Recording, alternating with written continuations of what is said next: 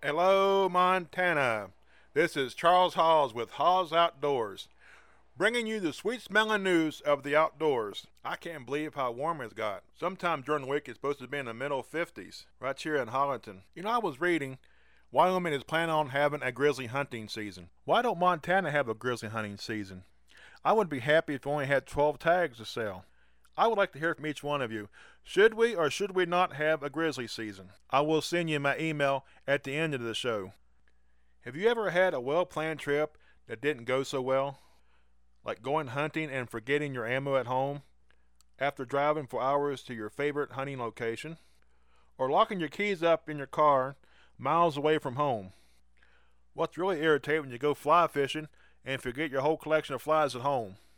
Or you forget your tip of the rod at home? I had a friend one time. He took another friend hunting with him. They got out of the vehicle, and my friend handed his friend the rifle. He was putting his backpack on, and after he got his backpack on, he just walked off, and his friend was following him. They hiked for a few miles and came upon a huge white-tailed buck. He asked his friend to give him the rifle, and his friend, with a real puzzled look on his face, said, "What rifle?" He said, "The rifle I gave you back at the car." "Well, you didn't tell me to carry no rifle." Those kind of people, you just need to leave them at home. Oh, that reminds me of this story. I used to go camping with a friend of mine who ended up being afraid of the dark. We went on an overnight camping trip just for one night. Every time he heard a little noise, he'd wake me up and say, "What's that?" After a while, it got kind of annoying. So, sometime during the night, this white-tailed deer came up on his side of the tent, sniffing on it. I woke him up and said, "Hey, look." He looked up and saw the shadow of the deer. He screamed so loud it sounded like Michael Jackson. Jumped up out of the tent, came out of the tent, and started random shooting in the woods, yelling hysterically.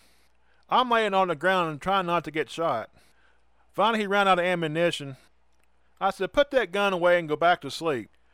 Another time we went on a 4-day bear and deer hunting trip. We was in a campground with other hunters. Well, we ended up staying one night because he got us kicked out of the campground. He cut a tree down in the campground.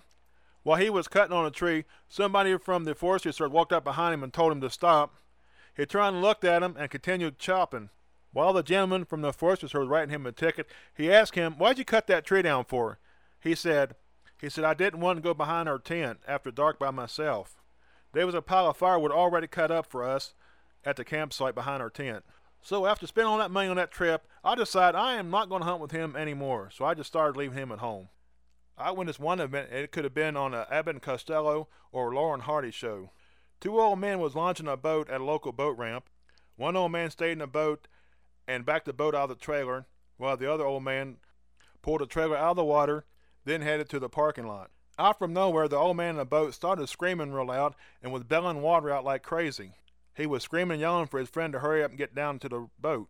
Well, the old man couldn't walk very fast. He finally got down to the boat.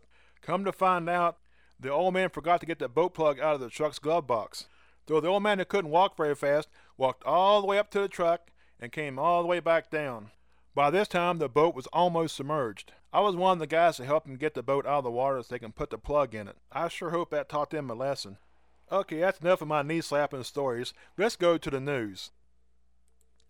The Montana Fish, Wildlife and Parks is proposing a development of a new fishing access site on the Beaverhead River adjacent to the Selway Bridge. This proposal project would include regrading a Pioneer Loop road, creating a formal parking space, and reclaiming other pioneer areas on the site. Look at fwp.mt.gov for more information. Public comments will be accepted on April the 4th. Comments may be emailed to rheagney@mt.gov. Montana Fish, Wildlife and Parks will be hosting a public meeting on Tuesday, March the 22nd to discuss mountain lion management and intensive quota for 2018 lion hunting season in Region 3. This meeting will take place at the United Methodist Church Annex in Three Forks, 124 2nd Avenue East, beginning at 7 p.m. FWP staff and representative from the Montana State Houndsman Association will discuss changes for land management unit and quotas in Region 3.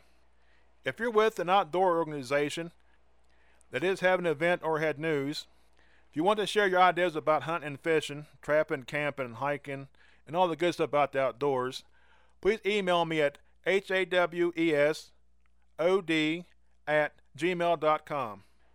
That's all the time we have. Thank you for listening. And come back tomorrow for more Haws Outdoors.